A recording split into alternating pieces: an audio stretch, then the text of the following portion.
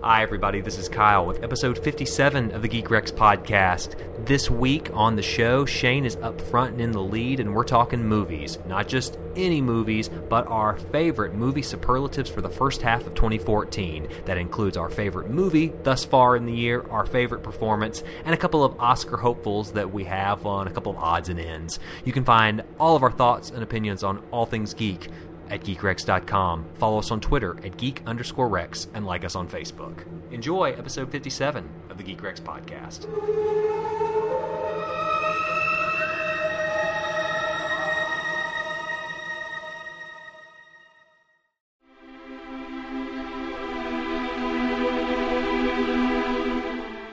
Hi everyone, it's Harper from GeekRex.com, and I just wanted to take a quick moment to let you know that there's now a way you can help us in our ongoing efforts to provide you with the best in geek-related news, film and TV criticism, comics discussion, and super cool podcasts.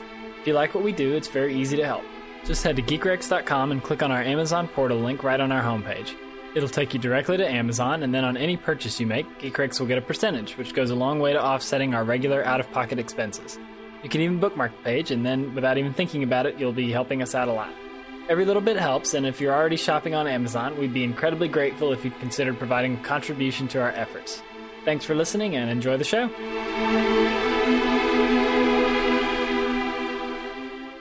Welcome, everybody, to episode 57 of the Geek Rex podcast.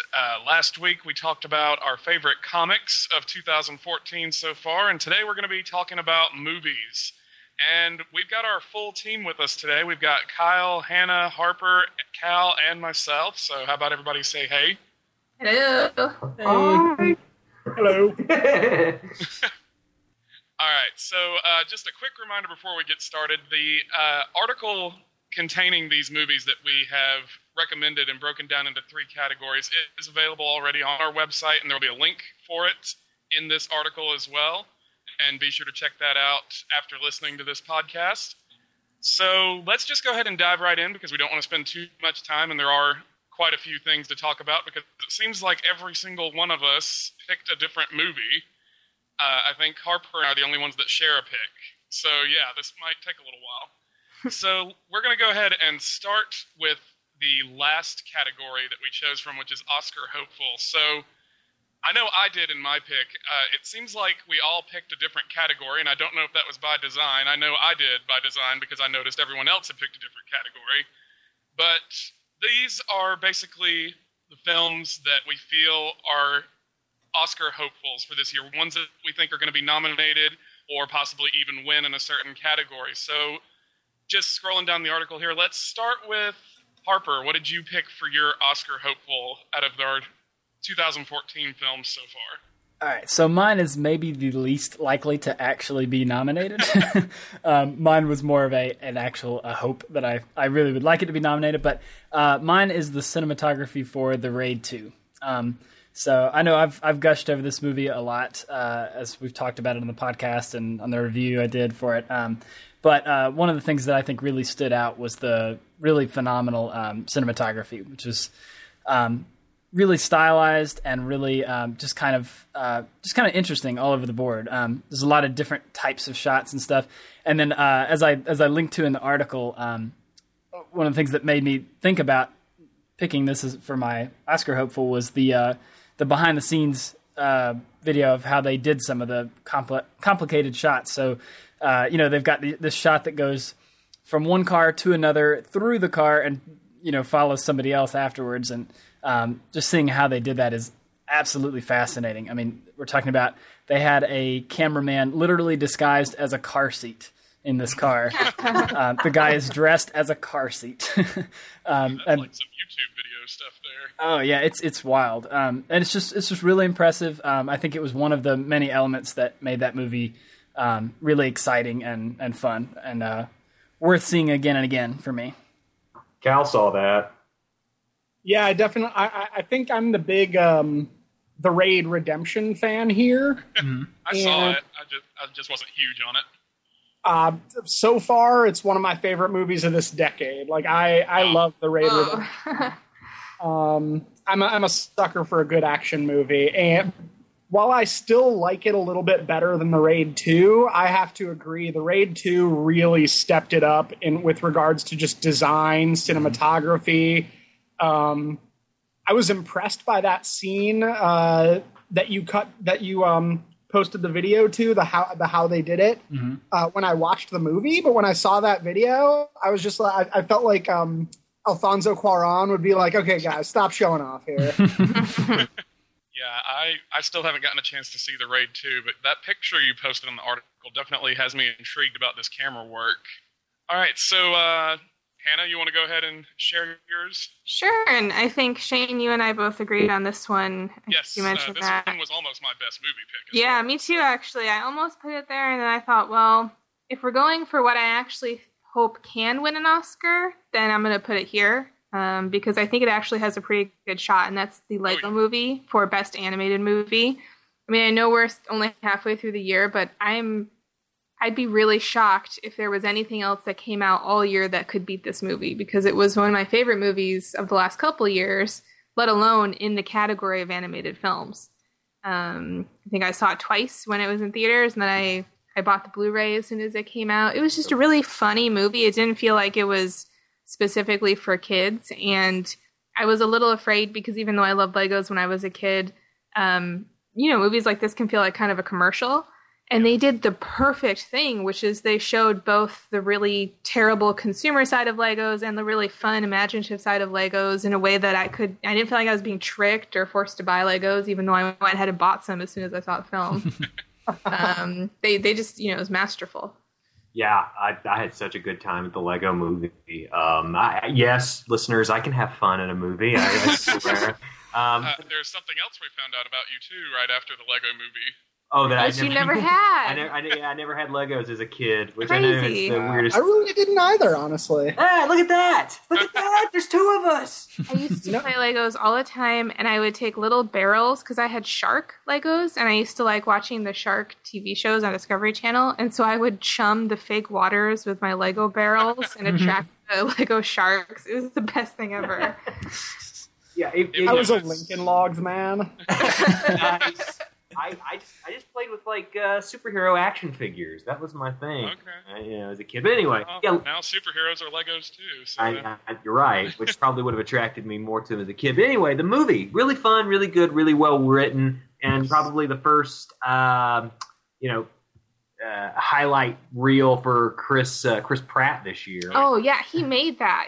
His performance was spectacular, and I was dreading Guardians of the Galaxy until I heard him in that, and I was like, you know what, maybe this is going to be okay. Yeah, it's a great start. I was very close to putting Chris Pratt as my favorite performance for this year because I think he really helped sell that movie. He did. I felt the same way. I'm typically reluctant to I dislike celebrity voice actor, like the celebrity voice actor trend in animated movies, because they often end up playing just like, oh, I'm this famous person. Right. Like, I mean, Morgan Freeman was just Morgan Freeman doing a Morgan Freeman thing. Mm-hmm. But Chris Pratt just had so much personality in that movie. Like, yeah, I definitely agree. Yeah, I mean, it was just a fun movie experience in general. And I think the fact that you mentioned these superheroes as Legos thing, that was a big part of it for me, is just Lego's like the one unbelievable place where all of my favorite things can actually exist together and not, not be torn apart by corporate ownership. So it's, that was one of the things that I loved about it too. It's just all these things thrown in together. Yeah, it's definitely the Lego Movie sequel is the only hopes we'll ever have of getting a Marvel and DC movie. So maybe they'll throw those in next movie. I also agree with Hannah. This is probably, out of all our Oscar picks, I would say this is the one I have the most confidence in actually winning. The only stiff competition it has for the rest of the year is the Box Trolls. Yeah, that's true. Yep. Yeah. All right, so Kyle, you want to go ahead? Yeah, there's only like a couple things that can really be said about it, but as sort of but Harper and I are, I guess, kind of like the former musicians of the group, so I kind of wanted to look into best score, which I felt like I didn't know if anyone else was even going to try to touch it, and it's something that's always kind of interesting to me anyway.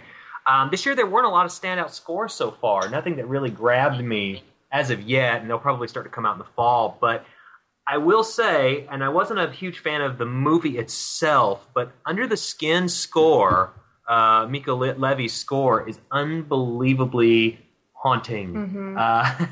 And it's, to me, the mark of a very good score is a score that does not overpower the movie in that Hans Zimmer kind of fashion, even though I do like some Hans Zimmer scores, or it's not just, understated shit like this Apes movie has the worst score I've seen in a summer movie in a while. That was the only one I could think of that may get a nomination, but it's not a very memorable score at all. It's just slop. But with Under the Skin, there's a moment every time she drags these unsuspecting men into her alien black hub home, where you hear this do do do do do do, and it's these three notes that just stick with you. It's so disturbing, and it really helps set the tone in a way that I'm not sure it would have been able to measure to otherwise. So that would be my pick for best score thus far, but I'm sure something will supplant it.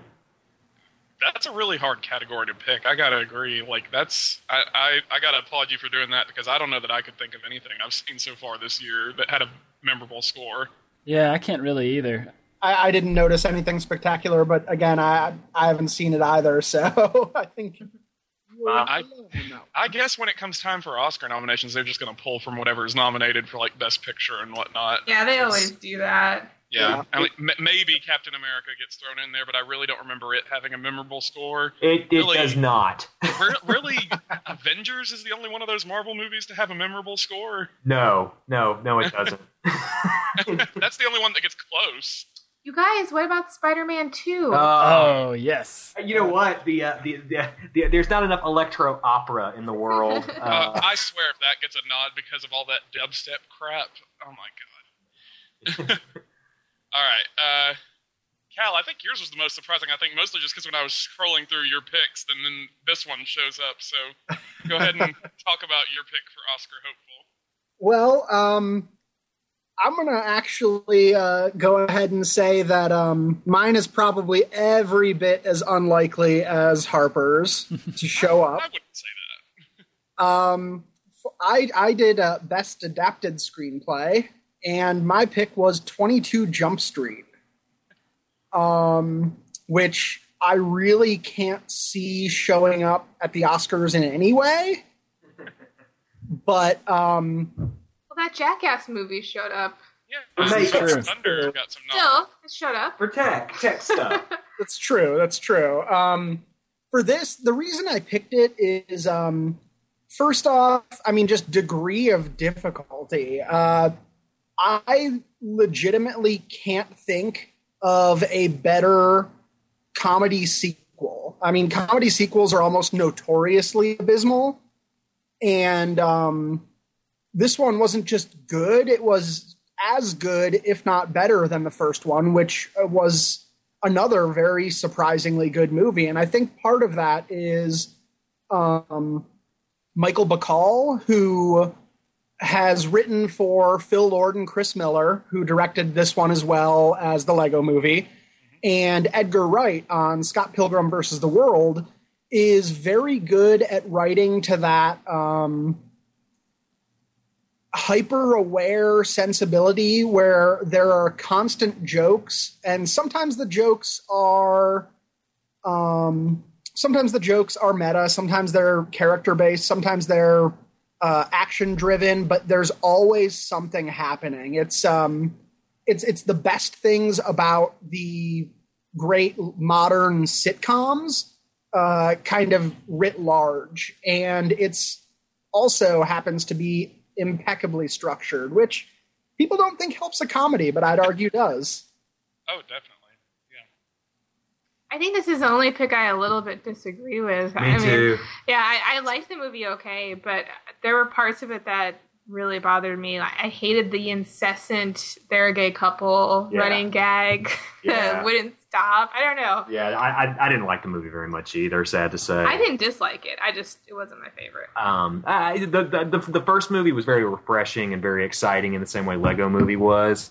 And this one just kind of felt like one joke. or two jokes. It was a gay joke and a sequel joke constantly. And there were a few other things I liked about it. Like I love the end credits. I think that was certainly a lot of fun. But I don't know, man. It was just one of those ones that didn't land with me at all. But maybe we're in the minority on that one, I think. Yeah, most people loved it. Yeah. I'm in even more of a minority in that I have not seen this movie or the one that came before it. Yeah, So- me neither, actually. First. You either? That's right. We talked about this. I loved the first one. I thought that was really funny. Yeah, no, it's very good, Harper. I really do recommend you see these movies just so you can kind of judge. They do play like the Lego Movie in the same sort of rapid fire, like joke mold that Cal sort of brings up. I would not have guessed that. They do. It's stunning. Lord and Miller are very good writers. So I mean, it's only a matter of time before they're writing a film that's like Edgar Wright caliber. Maybe they've already gotten to that point. I don't know. I could see it. Best adapted screenplay is hard. Like I was scrolling through 2014 in film, and I don't really see anything standing out that would be, oh yeah, that's definitely an adapted screenplay nominee. So I don't know. It might have a chance. It's difficult. I mean, we're just not at the point yet where the big awards bait has hit. I mean, there's a few one or films. two things will hit during summer. Yeah, I mean, like the movie I just mentioned, Under the Skin, is a big critical favorite, and that's adapted from a book. So that's like a possibility. And there are other films that could be in I haven't read reviews for the one Cal has chosen for his best movie, but I think that's also another possibility for best adapted. Sure. We could maybe so. All right, so I guess that leaves me for Oscar hopeful. So I was first going into this article saying, okay, Lego Movie's going to be my pick, and it's going to be for Best Animated. And I saw that Hannah did it, and I almost repeated it, but I decided, okay, we're going to get to talk about the Lego Movie anyway, so it's okay. And so I went ahead and went with the most recent film I've seen. I watched it on demand with my parents, which was the Roger Ebert documentary Life Itself, obviously picked for Best Documentary. I'm horrible when it comes to choosing what's going to get nominated for an Oscar and what's not. So I really just went with something that I feel like is going to be a huge shock if it does not get nominated. Yeah. And I think, honestly, it might even be a huge shock if it doesn't win. Because this movie really does a great job of saying, if you're a fan of film and you don't know who Roger Ebert is, there's something wrong there. Because you don't become a fan of movies without knowing his name. And this documentary definitely proves even more so how much of a mark he really left on film and film criticism. And he turned movie reviews from something people could hardly take seriously to something that's really seen as a legitimate career today. I mean, all of us are following in his footsteps in many ways by just producing this article.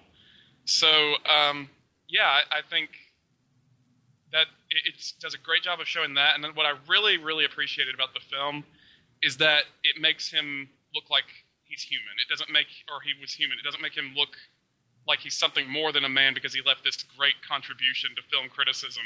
It's like, well, he had his faults too, and he had his health struggles, and he went through a lot of struggles that were just like you and I, but he just so happened to also have this huge impact, and that's something I really appreciated, and that's really what caused me to enjoy the movie a lot more. And yeah, as I said, it'll be a huge shock if it doesn't get nominated, and even more of a shock probably if it doesn't win. Yeah, it seems like every year there's like the one documentary that people talk about, and I think this is probably that documentary this year. It just happens to be a documentary about a critic, and critics are talking about it. That's the only thing where I'm like, But I mean, Hannah's seen it. I haven't seen it, so it was really good. It was sad. It made me emotional. It was sad. I haven't seen it yet, but that definitely feels like as close to a sure thing as there is on our list. Yeah. Yeah. It's too bad because I think my pick for something later is maybe a better documentary, but we'll get there. It's true. All right, so let's move on to outstanding performance. So these were the performances that we thought were just fantastic this year. Just trying to scroll back through and see if we picked diversely. Did anybody pick a female? Because it looks like everybody picked men. I picked a woman. Okay. Thank you, All right. Cal. There we go. We got some diversity. we have some diversity in there. All right. So anyway, I'll start with myself, but I chose... This one was hard for me because I was trying to think of what to pick at all in general, because it was kind of like best movie. It's like, well, I haven't seen too much this year so far, so what do I even go with? And so I was going back through, scrolling through Wikipedia for 2014 in film, kind of seeing what I'd seen, and thinking about each of these movies, who was the one actor or actress that really was the backbone for this movie, and was really, if not the reason the movie succeeds, is definitely one of the big reasons the movie succeeds. And I almost went with Chris Pratt, like to the point where all I had typed so far in the article was Chris, and I was trying to decide which last name to go with. Chris Previns. And so I ended up going with Chris Evans because I wanted to show Captain America: The Winter Soldier some love on this list, because I really do think it is the best action movie of this year thus far. I have not seen The Raid 2, so it is very possible The Raid 2 is better. But I think it is very, very much so the best action movie that I've seen so far this year. And a lot of that is because of the action, and a lot of that is because of a really great story that's adapted well from the comics. But I think a lot of it, too, is because Chris Evans is just perfect as Captain America. And he started that with First Avenger and then the Avengers itself, and then he just continues to really portray the character how I've always imagined him being when I'm reading these comics. And I think he does a great job of showing how Captain America is a very selfless hero. And we always like to think about how heroes, well, they're superheroes. They're supposed to be selfless. They're supposed to think of others first. But really, as I was thinking about it, all these superhero movies, it's very hard to think of one, except for maybe the Christopher Reeve Superman films, where the superhero wasn't at least a little bit selfish and was doing things for their own interest, or because somebody they loved was in peril, which is a very common superhero trope on its own. And so, really, Chris Evans, he's definitely the only one of these Marvel Cinematic heroes who does things because it's for the good of everyone else. He does not care about himself at all. And that's what Captain America needs to be, and he plays it perfectly. And to go back to Winter Soldier as a whole, as I said, pending Guardians of the Galaxy, it's highly likely this will end up being the best of Marvel Studios Phase 2. I'm not sure Chris Evans is even the best part of that movie. Why do you say that? I think maybe Scarlett Johansson might be the best part of that movie. She does do a much better job in that movie than she did in her previous two outings. It's like, I was sold on Chris Evans in that role just fine, but Scarlett Johansson's turnaround for me was pretty miraculous. So, I can agree with that as well. So it sort of saved me in regards to that movie. And I like Robert Redford, too. What the hell? But... yeah, I mean, Chris Evans, he's good. He's fine. I certainly like his performance as Captain America a lot, and we could do a hell of a lot worse. Remember, Sebastian Stan was almost in that role, and, that dude's basically a block of wood as the Winter Soldier. So I was about to say, good thing he's playing a character that basically is a block of wood. So. Right. Yeah, this is one I kind of fall on Shane's side. I think Chris Evans is impossibly endearing as Captain America. I think he's just ridiculously charming to the point of, just being one of the most easy to identify with kind of characters, and just really, you want to pal around with him. I think a lot of that has to do with his performance. So I kind of agree. Yeah, it's pretty tough to make heroes like that come off well on the big screen. Mm-hmm. I think we end up with a lot of very like milquetoast, just bland heroes because they're going for that, but they don't know how to do it, and they don't have the actor to ground it. And Chris Evans just brings so much down-to-earth charisma to the role. It's easy to overlook. I know he's not super satisfied doing these big effects-driven movies as an actor, but I can't fault him for what he puts on the screen. He was a ton of fun in that role. All right, let's have our diversity thrown in with Cal here for outstanding performance. Represent, Cal. Well, I guess mine may come as a bit of a surprise after leading with 22 Jump Street there.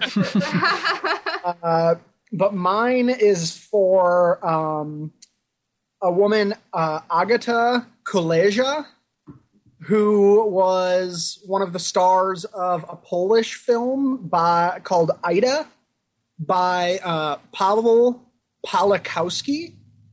And basically the premise of this movie is this young novice nun is told that before she can take her vows, she has to learn something about her family history. She was basically dropped off at the convent as an infant, and so knows nothing about who she is or where she comes from.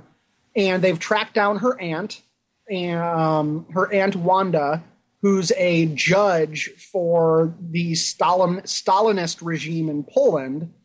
And so this hard-drinking, cynical judge, played by Agata Koleja, takes this kind of idealistic nun on a road trip through Poland and kind of explores their mutual family history. And Koleja was just playing such a stereotype in some ways, but the way that she sold the role and the way that there were a lot of kind of those pained silences that in the wrong hands can just look very like an actor playing like, oh, I'm supposed to be in pain right now. And Koleja she was just magnetic. I really haven't seen a performance, male or female, this year that hypnotized me quite as much as this one did. I think a lot of people may not have seen this movie for many, many obvious reasons. I kind of caught it on a whim last time I was in Cleveland. And it's slow, but it's powerful, and Koleja is a huge part of that. I passed on this every single time I had a chance to see it. So now I've never even heard of it. So. I kind of wanted to see it once I read that Cal wrote that she was the quiet, avenging angel. That's where I was sold. Yeah, I mean, it was playing in Atlanta, and the previews were not exactly the kind of movie. It reminded me sort of The White Ribbon, the way they tried to sell it. So I thought, I don't know if I could sit through another White Ribbon or not, as much as I like that movie. Never could find myself in the mood. But I don't know, Cal, I could do it. Amazon's got it. I could check it out. I mean, seriously, if you think it's one of the outstanding performances, I got to see it. Yep. I do, and I'll also say this. My best movie that I chose because my first two were already taken, but this was a close tie for my favorite movie. It's in my top 5 for the year overall too so far. Very cool. All right, so Hannah, how about you go? Okay, well, I think I stole a good one because I logged in and put mine up before some people had a chance to go, and this was an easy, obvious choice, so I apologize for poaching it. But I picked Ralph Fiennes from the Grand Budapest Hotel. I don't know, he was just fantastic. He was my favorite part of that movie. I still remember not only some of the things he said, but the way that he said it. And it's unusual for me to remember the tone or the way that an actor delivers a line in such a specific way, but I really remember that from his performance. Maybe even more than what he said is how he said it. And to me, that's such a true kind of hallmark of a good job. So that's why he's my pick. Yeah, who knew Ralph Fiennes could be so funny? Yeah, seriously. Fantastic. True. Yeah. This is going to be horrible, but all I know him for is Voldemort, so yeah, definitely Right? think it'd be funny. I think he could be nominated, too. I think he will be nominated. Yeah, I agree. I think that's a solid choice. I certainly hope so, yeah. It's a big maybe. The problem is that these Wes Anderson movies, they come out so early in the year. I know. Yeah, I think Fantastic Mr. Fox was the only one that came out close to Oscar time in recent memory. I think he'll be this year's Cate Blanchett. I would love for that to happen. I really would. I mean, Ralph Fiennes is a truly fabulous performer, and this really shows his range in a way that I hadn't seen in a while. I mean, I didn't see Coriolanus when it came out, but I'm not going to say the man's been phoning it in, but he's been taking a few paycheck gigs like Wrath of the Titans. Maybe a certain franchise. Yeah, I mean, it's a few franchises actually. So it's nice to see him, sort of back in an element where.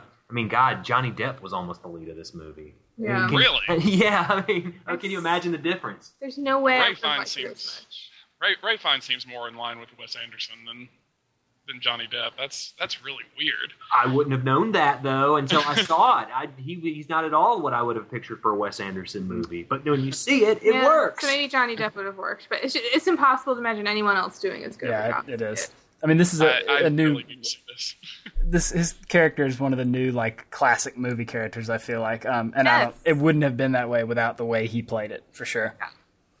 I still need to see this movie. It's on demand though for $6. Put it on your list, so I'm man. gonna watch it.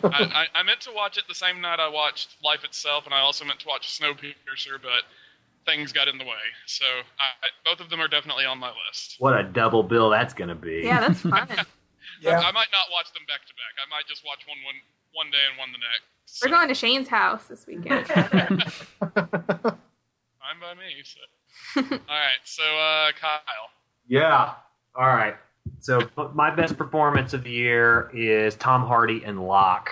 So the gimmick behind this movie, if you don't know it, is basically it's a one-man show. Tom Hardy is playing a guy named Ivan Locke. He's a concrete, supervisor, sort of construction supervisor, overseeing the biggest concrete pour in Europe's history that isn't governmentally related. And he gets in the car, and he decides he's going to go and head to the hospital. And this isn't really spoilers because it's part of the like actual synopsis of the film. He heads to a hospital where the woman he's cheated on his wife with in a one-night stand is having his baby. And literally, you are spending 2 hours in the car with Tom Hardy, maybe an hour and a half. And literally, the only people that act against him are people that are over a speaker in his Bluetooth hands-free phone system. And so it's all ADR'd in. All the acting he did was him by himself. So it wasn't like he was acting off any other actors at all. And it is an unbelievable performance where the only thing he's got to use are his hands and his face. Yeah, and random bonus for that movie, Sophie from Peep Show, and also from all the other British shows is in that. Yeah, it's true. A few people. Andrew Scott from Sherlock, who plays Moriarty, is also That's in true, it, yeah. and it's got some nice performers in sort of secondary roles. But I mean, Tom Hardy is the star of the show, Oh, yeah. and it's a tour de force, and it's a really cool character piece too, because Tom Hardy is playing sort of a Welshman who is very calm and serene in the way he talks. So it's not like one of these things where he's a guy that loses control very often. And that's very difficult. It's a very nuanced performance that, a lesser actor might have turned into some explosive thing. But he found a character, stuck with it, and it's incredibly real to me. And this was almost my best movie, but by far, it's the best performance I've seen in 2014 so far. Yeah, this one's a lock for my Netflix queue. Oh my Oh. god. Oh. I went there. Sound effects right there. Okay, so I will say Harper, for his outstanding performance, chose something that I was also thinking about putting, and a performance that I completely agree with was great, and one that has, from an actor that's long overdue for some recognition in the awards. So I didn't pick a female, but I more or less picked a non-human. So I'm gonna go with that. I went with Andy Serkis from Dawn of the Planet of the Apes. I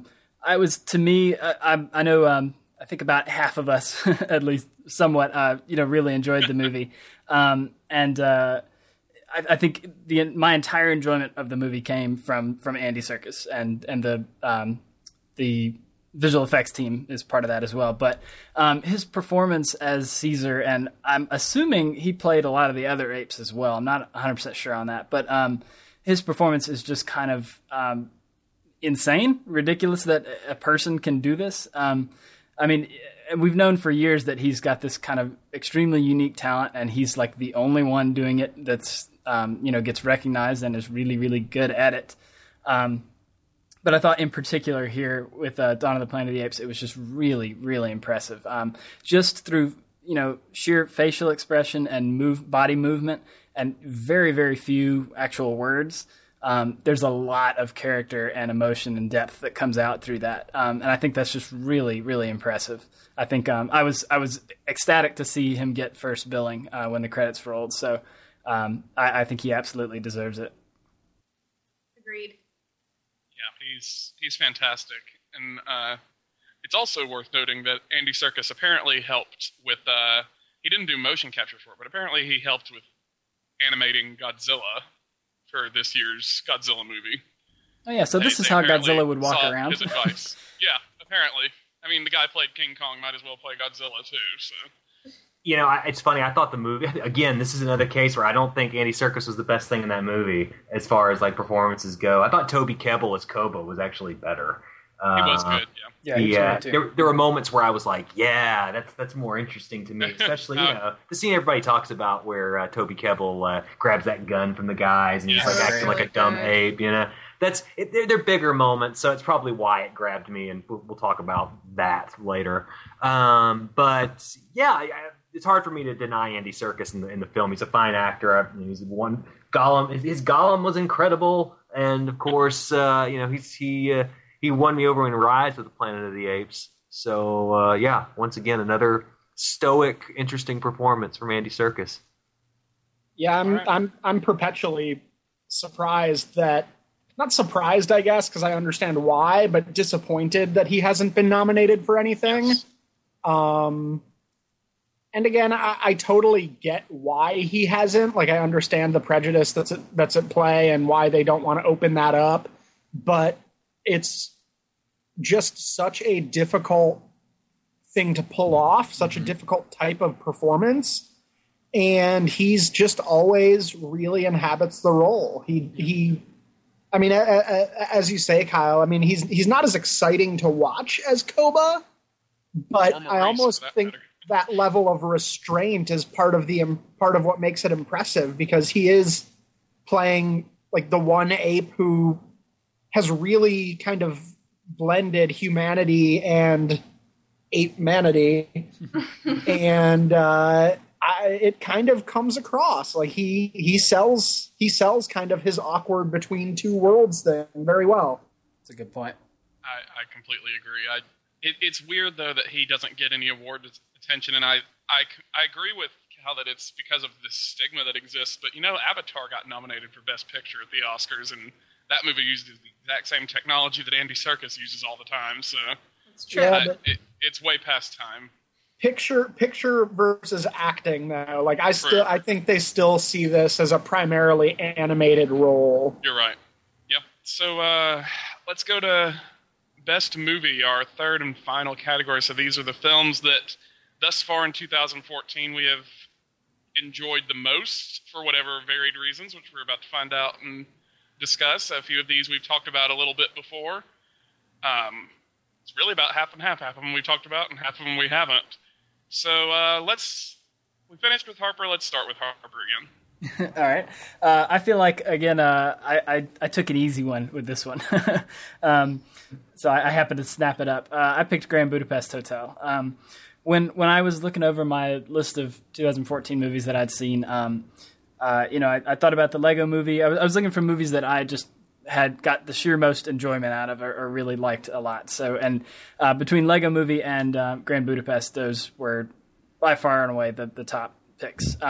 So Grand Budapest to me was just, I think it was a return to force for Wes Anderson. I was not a huge fan of the last couple that he's done. I liked them, but I thought they were not as good as his past stuff. I'm a big Rushmore and Royal Tenenbaums fan.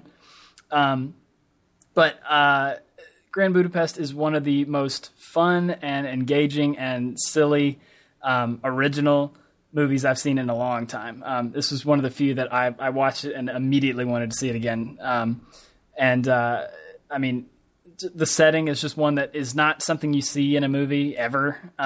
That kind of idea and tone, and the way he plays with it just happens to fit really perfectly with his Wes Anderson's his kind of usual style, in a way that you wouldn't really expect necessarily. And I think Ralph Fiennes was incredible. The rest of the gigantic cast was also a blast. I have nothing bad to say about this movie. Yeah, it was literally I think it's Wes Anderson's best movie, honestly. And I know not everyone's going to agree with that, but close for me. It's his funniest. I'm not a big fan of his, actually. So to be able to say that I found one that I really genuinely loved in the theater, that's saying something, especially lately. So yeah, I loved it. It's got a more endearing quality to it than most of his movies do, I think. Like, the protagonists are a little more likable, a little more accessible, maybe. Yeah, I mean, like Moonrise Kingdom left me so cold. I mean, the second time I saw it, I liked it better, but it didn't grab me in the same way. And maybe it has a lot to do with Ralph Fiennes. Maybe the little clever story within a story moments, and the varying aspect ratio changes, and all the really cool stuff that he's implemented in this movie. There's just a lot of thought and a lot of passion in here that I just wish they would have cast an older version of the younger guy that actually looked like him. Yeah. You know, somehow he turns white when he gets older. But Yeah, I Grand Budapest right now is sitting pretty at the top of my list. I mean, like you guys, I loved it. I had so much fun in the theater, and I actually rewatched it 4 days ago, and I had a blast again. It's Wes Anderson. I think it's probably his most approachable movie, which is weird given how many loops the story takes and how many of his quirks are present, but it's just so goddamn fun. yeah, I'm gonna make myself look like a horrible film geek here, but I have only seen one Wes Anderson movie in my life, and that is Fantastic Mr. Fox. That's a good one. yeah. I loved it. Yeah. So I was about to say, like all these people saying his recent stuff is bad. I mean, because I know Harper's not the only one that's been saying that. I've seen that quite a bit. That seems to be a pretty common consensus. And I loved Fantastic Mr. Fox, and I think that, I mean, I haven't seen Grand Budapest Hotel just yet, but I would argue Fantastic Mr. Fox is also very approachable for audiences. Yeah, well, I don't think Harper was saying that. I think I'm saying that. Well- I'm not sure. Oh, I know. Yeah, Fantastic Mr. Fox is definitely better than Moonrise or Darjeeling, I think. See, I loved Moonrise. I guess unlike the rest of you, I think it speaks to Wes Anderson.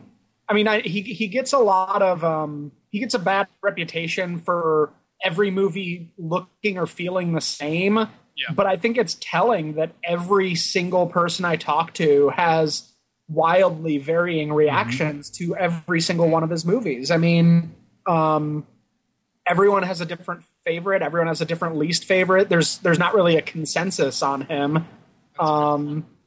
He's just, something about his work speaks to a lot of people in very different ways. And there's not many filmmakers I think you could say that about, particularly ones that have that same or a similar voice throughout. So yeah, that's definitely helps to make him more unique. So yeah, let's move on. Just to go ahead and get our repeats out of the way, I'll go with my pick for best movie. And as I mentioned in the article, I know it's so recent. Before Life Itself, this was also the most recent movie I saw. It's the most recent movie I saw in the theater. And I know it just came out. It's not even a week old yet. But, I mean, I'm just going to go with my gut. And so Dawn of the Planet of the Apes is my favorite of 2014 thus far. And I should say I've not seen Grand Budapest yet, and I've not seen Snowpiercer yet. So those definitely will probably factor in once we get to the end of 2014. But for now, I loved that movie. And I think the reason I did is because going into Rise 3 years ago, I was not a Planet of the Apes fan at all. That is a sci-fi franchise I have stayed far, far away from. I stayed away from Star Trek until the J.J. Abrams movie, and I stayed even further away from Planet of the Apes until Rise came out. And my brother would just not shut up about how good it was. And so I was like, okay, I'll give it a chance. I ended up loving it. I was blown away by just the plot of it, the actual depth that a movie about apes taking over could have with it, and just how amazing that CGI was. I remember talking with my brother after the first film and asking him, like, some of those apes in the background were real, right? Like, they had real chimpanzees, and nope, not a single one of them. And so it definitely, I think, has some of the best CGI of any film, and that speaks for the sequel as well. I think it has the best CGI of a film so far this year, at least for a live-action film. Obviously, you have animated movies that I don't think really belong being compared in the same category, even though they're both technically computer-generated. But, yeah, it's fantastic, and I think what I love about it is that it really feels like it's two separate movies being told at the same time. You have your human dystopian survival story about how do we make a society thrive. They both share that link. They're all about how do we make a society thrive. Caesar's trying to figure out a way to make this society last. 10 years it's been going on, but he's starting to see the cracks in the foundation. And it almost has an Animal Farm quality to it, particularly when you see towards the beginning of the film, when you see their rules. And the first one is apes never kill apes, and it's like Animal Farm. You know that rule is going to go out the window before the movie's over. And that's really the only link those two disparate stories share, is that they're about how does a society survive. And on the ape side of things, you got a societal drama that feels very Shakespearean in a lot of ways, particularly what Koba ends up doing. And Koba is definitely a lot more interesting antagonist than Gary Oldman. I was a bit disappointed that Gary Oldman didn't end up being as interesting as I thought he would from the trailers. But he was interesting enough to be entertaining. I think the human side of it is probably the least interesting. I know a lot of people have also said that. Well, you're giving this movie way more credit than it deserves. I got to be honest with you. Why do you say that? I feel like we could have a whole podcast about this movie. Kyle and I were super divided on it. I enjoyed it as well. But I was bored for 2.5 hours, 2 hours. We could probably talk about this movie for an hour and debate it. But shit. I'll cut it up there. I loved it. This is not those of you who've been listening since the beginning, so 57 episodes now, shouldn't be surprised that I loved something and Kyle didn't. So. I have to say, Kyle, I'm going to have to disagree with you. I loved it as well. Me too.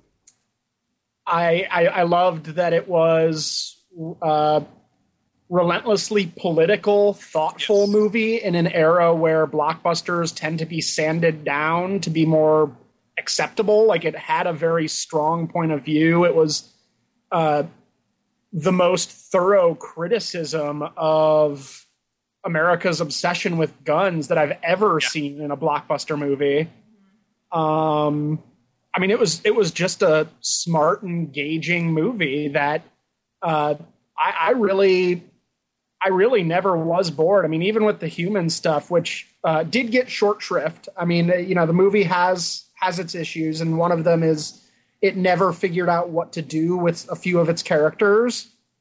But this is what I want from blockbusters. I want point of view. I want focus. I want thoughts and ideas on top of the gorgeous CGI. Well, let me just put it this way. I think the movie is immaculately crafted. I think it's remedially written. I think the script is horrible, to be quite frank with you. I think its ideas are all there on the screen. There's no room for interpretation whatsoever. And, after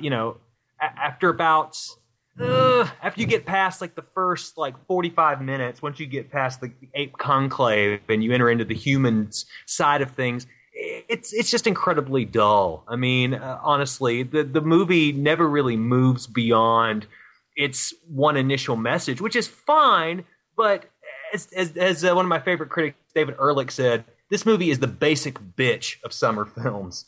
And I'm fine with this movie being sort of the ground level for what summer movies should be about. But the effusive praise for this thing is driving me bonkers. I now understand why people get annoyed with the folks that praise The Dark Knight so much, because I'm definitely one of those people. Yeah, no, and I get it. I'm like, holy crap! Now I understand. I don't see the depth that everyone else sees, I guess, but I know I'm way in the minority again, because this thing is has been praised to the high heavens, like it's the greatest summer movie ever. So, I would not say that, but it's definitely the best of this summer so far, especially since Captain America came out all the way back in April. So. But respectfully disagree is all I'll say. Right. That's fine by me. I mean, it wouldn't be the first time we've had to do that. So, all right. So, how about we go with you, Kyle? Because I have never heard of your pick before at all. So, I struggled to even figure out what I was going to pick because I liked so many movies. Which I guess the bottom line for me is that 2014, even movies that I'm not crazy about, are still better than a lot of the movies that came out in 2013. I mean, just compare Dawn of the Planet of the Apes, which had things that I liked about it versus, slop like World War Z, just as a comparison point for similar release dates. But my pick for best movie, I could have gone with Grand Budapest. I could have gone with Snowpiercer. I could have gone with We Are the Best, which I talked about on the podcast a couple weeks ago, which I loved. Could have gone with a number of films, but I decided I was going to go with a probably not little scene documentary, but certainly little release documentary about the band The National called Mistaken for Strangers. And central premise is the younger brother of the singer of The National is kind of an odd man out. So in The National, it's a band of brothers. You have two guitar players are twin brothers, and the bass player and the drummer are also brothers. And so the singer, I've always wondered, who's that guy's brother? And so this is a movie about that guy. And he goes on tour with them, and he's kind of interesting. He's got similar interests to like your own brother, Shane. He's a big horror guy. He's a bit of an amateur filmmaker. And so he goes on tour with his brother. They hire him as a backstage guy, a backstage tech, and it's literally he's also trying to film a documentary at the same time. And instead of it being a documentary about The National, it's actually he decides to make it a documentary about him and his brother's relationship. And it's so funny, but also pretty touching, and it's unbelievable. And Hannah's the big National fan. So. Yeah, I think that the elevator pitch for this movie is, it doesn't matter if you've ever heard The National. I think the elevator pitch is, imagine if Michael Scott from The Office had a famous older brother, and he went on tour with his brother and tried to film the experience. You know, it's like he's not doing any of the work he's supposed to do. He's trying to constantly like party and use his connection and like film himself, and it's all about himself, and no one gives a shit, you know? It's just really good. I've never heard of this, but I'm going to have to check it out. It's really funny. Yeah, I've heard a lot about this. It's definitely one I need to check out. It played at the Plaza, man. It played at your spot. I know, I missed it. Yeah, I hadn't heard of this either. I really don't know anything about The National, but I'll definitely keep an eye out for it.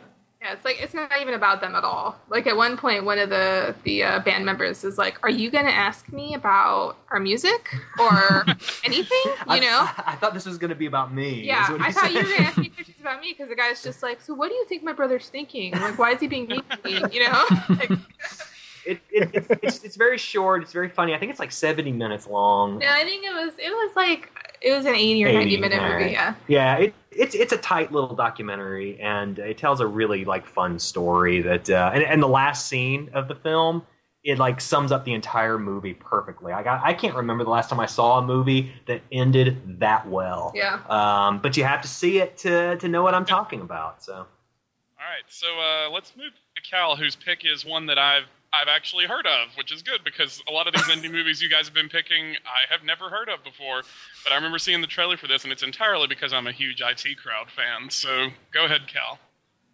Well, I had a really hard time picking. I loved Grand Budapest. I loved another movie we're probably going to talk about in just a minute now. And as I said before, Ida was another close call, but I ended up going with The Double, which is the, I believe, second movie by Richard Ayoade, who most people are going to know him from the IT Crowd. Oh, yeah. Mm-hmm. That was his big kind of defining role. I personally know him from the little scene masterpiece Garth Marenghi's Dark Place. But this is his second directorial effort. I believe he wrote it as well. And it's so different from anything that I'd seen from him or imagined getting from him.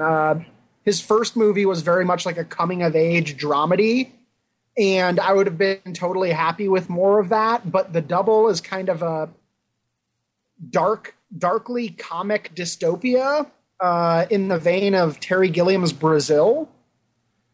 Essentially, the story is Jesse Eisenberg's character is kind of an office drone who is so meek. He barely even exists. Like no one remembers him. He's been working there for years doing phenomenal work, and no one cares at all. And one day his exact double shows up with almost the exact same name, something that no one else in the office seems to think is odd at all. And the two kind of become friends and kind of become... At first, it seems like it's going to be one way, and the movie takes a few weird swerves. But I will say, part of the reason I chose it is it's such a stylish movie in a genre that's very hard to do. I think that dark comedy is very hard to... It's a tightrope walking act, and... Eisenberg and Mia Wasikowska, who is the female lead, do a very good job at bringing the comedy out of some incredibly bleak situations. Yeah, bleak is a good adjective, because I remember seeing the trailer for that movie and thinking there's no way that movie's going to... Like, seeing that trailer and then hearing you say it's funny, just, I can't put those two together, because that movie looked anything but funny from the trailer. It wasn't ha-ha funny for me, but it had some humor, I think. It was very steampunky, too, no? Like, yeah, it had that very... it had that kind of Archer... I don't know if any of you watch Archer. Used to, yeah. That Archer aesthetic where it's lost in time. It has some technology that... Like, it's like basically takes the worst of every decade, and that's its world's technology. So it has, like, bad, like... 70s sci-fi serials and like these bulky like late 80s computers. Just everything is the worst thing from whatever it's from. And what's kind of funny is I feel like Jesse Eisenberg gets pigeonholed into like two different roles. One is like the kind of talks fast, egomaniac asshole kind of guy, like, I don't know, Facebook. And then the other one is like super awkward, quiet, shy. And I feel like he plays both of those in this movie at the same time. Yeah, he was perfectly cast. I mean, it's a really nice, almost inadvertent, I feel like it has to be, commentary on his career so far, too. Yeah, that's funny. I gotta see this thing. Hannah was praising it to me. So, yeah, that's going to be on my list of things to catch at a point of catch-up whenever I get there. For sure, it's going to have to be high on that list. Yeah, I really wanted to see this at the Atlanta Film Festival. It was actually the closing film of the festival, but wasn't able to. But I really wanted to, and now, I mean, you mentioned the word Brazil in there, so I'm going to buy it now, basically. So. All right, so let's wrap it up with Hannah's pick. Okay, so I picked Snowpiercer. Woo! Yeah, again, this is another one I kind of stole out from under a couple people, I think. And Happy New Year! It's interesting because I feel like best movie is a hard description for me. Yes. Like, I don't know if this is the best movie. I think it was the one I enjoyed the most, That was my year. thinking. Yeah, like maybe technically it wasn't the best. There were some problems. The acting wasn't perfect. There were a couple lines that were really bad in the writing, but it was just like, it was so totally different than any movie I've seen in a long time, and I had no idea what to expect the entire time. So I felt like I was just constantly on the edge, waiting for the next thing and kind of enjoying the humor and the action and the surprises. And it's a love it or hate it movie. Most people that I know have loved it, but very few people are like, yeah, it's good. You have a kind of a strong reaction either way. Mm-hmm. I love that movie. Speaking of movies that are very Gilliam influenced, Snowpiercer feels like Gilliam meets Hong Kong action movie meets I don't know, Fritz Lang or something. It's unbelievable. I loved it. Yeah, I mean, I liked Snowpiercer for all the same reasons that I picked Stoker as my best movie last year, which is not surprising. I mean, this is another Korean director, is one of my favorite directors, coming over and doing a movie with an American cast, mostly. And it was just phenomenally imaginative and exciting, and I think it was one of the more morally complex movies. Like, I'm still thinking through all the kind of implications and ideas that the movie puts forth. And I mean, the fact that I'm still thinking about it weeks later is enough for me to pick it too. I mean, I love that movie too. Yeah, it was one of those rare ones, like we always use Inception as our gold standard for this kind of a movie, where it's both heavy on the action and really kind of exciting and fun, and really cerebral and gets you thinking about the layers and the meanings and the symbolism and stuff like that too. Yeah, I'm a big fan of kind of old school allegorical sci-fi, and this hit me right where I wanted it to. Honestly, I agree it wasn't perfect. I mean, it had its problems, but I really can't criticize it. I had an amazing time in the theater watching it. I've had a great time kind of discussing it online and dissecting it in my head. It's exactly what I want science fiction to look like. Just like Dawn of the Planet of the Apes, but far more so. I mean, Snowpiercer to me was much more accomplished at what it was trying to do, but they're both going for similar things, and I love them to death for it. I loved how every train car was like an increased level of crazy. You could not predict what was going to be behind those doors. It was like the Cube, right? Yeah. I mean, it was like you open the door and you have no idea what fatal trap lies inside. But this was even more bonkers. Natalie's Cube, it's basically like a more interesting Saw in a way, whereas this... Oh, that's unfair. I know that's unfair. All right, unfair for which movie? But Snowpiercer, I don't know. It was just it was an increased level of decadence every time they opened the door. It reminded me of the design of City of Lost Children or something, where especially towards the end, I especially felt that way. But I was blown away by this thing, and I can't remember the last time I walked into a movie not knowing anything about it. I didn't even know Tilda Swinton was in this film, and but that level of surprise helped me out a lot. Tilda Swinton was in this. She was in Grand Budapest Hotel, and she was in Only Lovers Left Alive. She keeps showing up in all of the best movies. What a year. Good for her. I'm the odd man out here. I have not even seen this movie. It is so easy to do. Yeah, it's on demand now. It's $8 on demand for AT&T, and I will get to it. I will say I watched the trailer, and some of the cinematography definitely gave me some Old Boy vibes. So. Yeah, Chinwook Park actually produced it. Oh, okay. Well, there you go. It'll be interesting to see if any of these movies stick as our favorites when we get into the latter half. I won't be surprised if most of them stick around, particularly Grand Budapest. I expect that to stay for most. Well, I'm certain. I got to tell you. I mean, I know I'm in the tank for this thing, but we're seeing Boyhood in 2 weeks, and lucky. That's probably going to supplant my. I pretty much would have to drive where you are to see Boyhood. So that's about a 3.5-hour drive for me. So I got you beat on that drive. Michelle just got to see it last night in England. Wow! Did not go there just for Boyhood. Okay. But well, I hope she loved it. She did.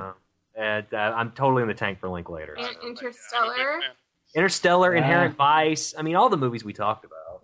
Yeah, this is as good as this year has been. This is going to be a huge end of the year if even half the movies we're excited about are as good as we think they will be. Mm-hmm. I mean, this is a year where we have a Nolan, an Anderson, a Fincher. Mm-hmm. I mean, Gone Girl's coming in October. I mean, this is an insane year for the auteur. 2 Andersons. 2 Wes Anderson and Paul Thomas Anderson in the same year, which is really exciting. And we also got we not that we met anyone listed, but we got an Aronofsky this year too. Yes. True. I didn't see it. That's the reason I didn't list it. Yeah, I mean, this has been a year for big filmmakers, people with unique voices, which is so exciting, given what we're going to get next year, which will be fun. But there won't be many individual auteur style films coming. I don't think. Maybe we'll be surprised. Yeah, I don't think we're going to be talking about how thoughtful next year's crop is. I think we're going to be talking about how exciting it is, though. 2016 is not looking any better on that front. So. Yeah, no kidding. I feel like movies this year are the artsy, intelligent guy in school, and next year it's going to be all football players. We have some football players this year too, particularly coming into the fall. I'm thinking more not what comes out in 2 weeks, but comes out in 3 weeks. Yeah, sure. Some turtles getting into some action. Oh, right. Turtles. And we had Transformers. We did have Transformers this year, didn't we? Yeah. All right, so that wraps up our mid-year kind of report on how movies have been so far this year.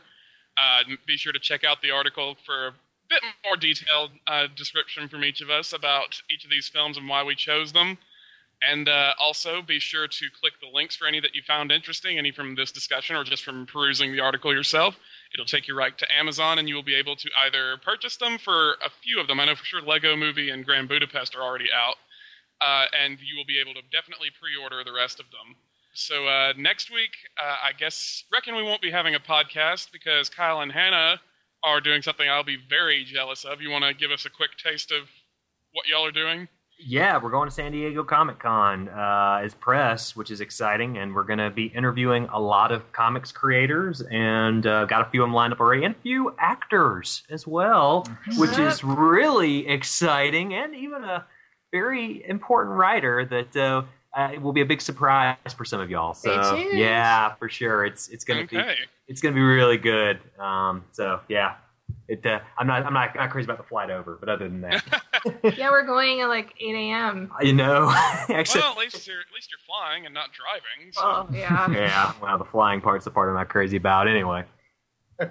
Well, be sure to look out for that because I know Kyle has already said he was going to send the audio files of those interviews to Harper during the con whenever he's able to. So we'll definitely get those up as soon as possible, and I'll be manning the news desk, I guess, so to speak, for Comic-Con, and I'll be posting everything as it comes out. So definitely keep an eye on Geekrex for everything Comic-Con related next weekend. And I believe that starts next Thursday, doesn't it? It does. Actually, next Wednesday, preview night.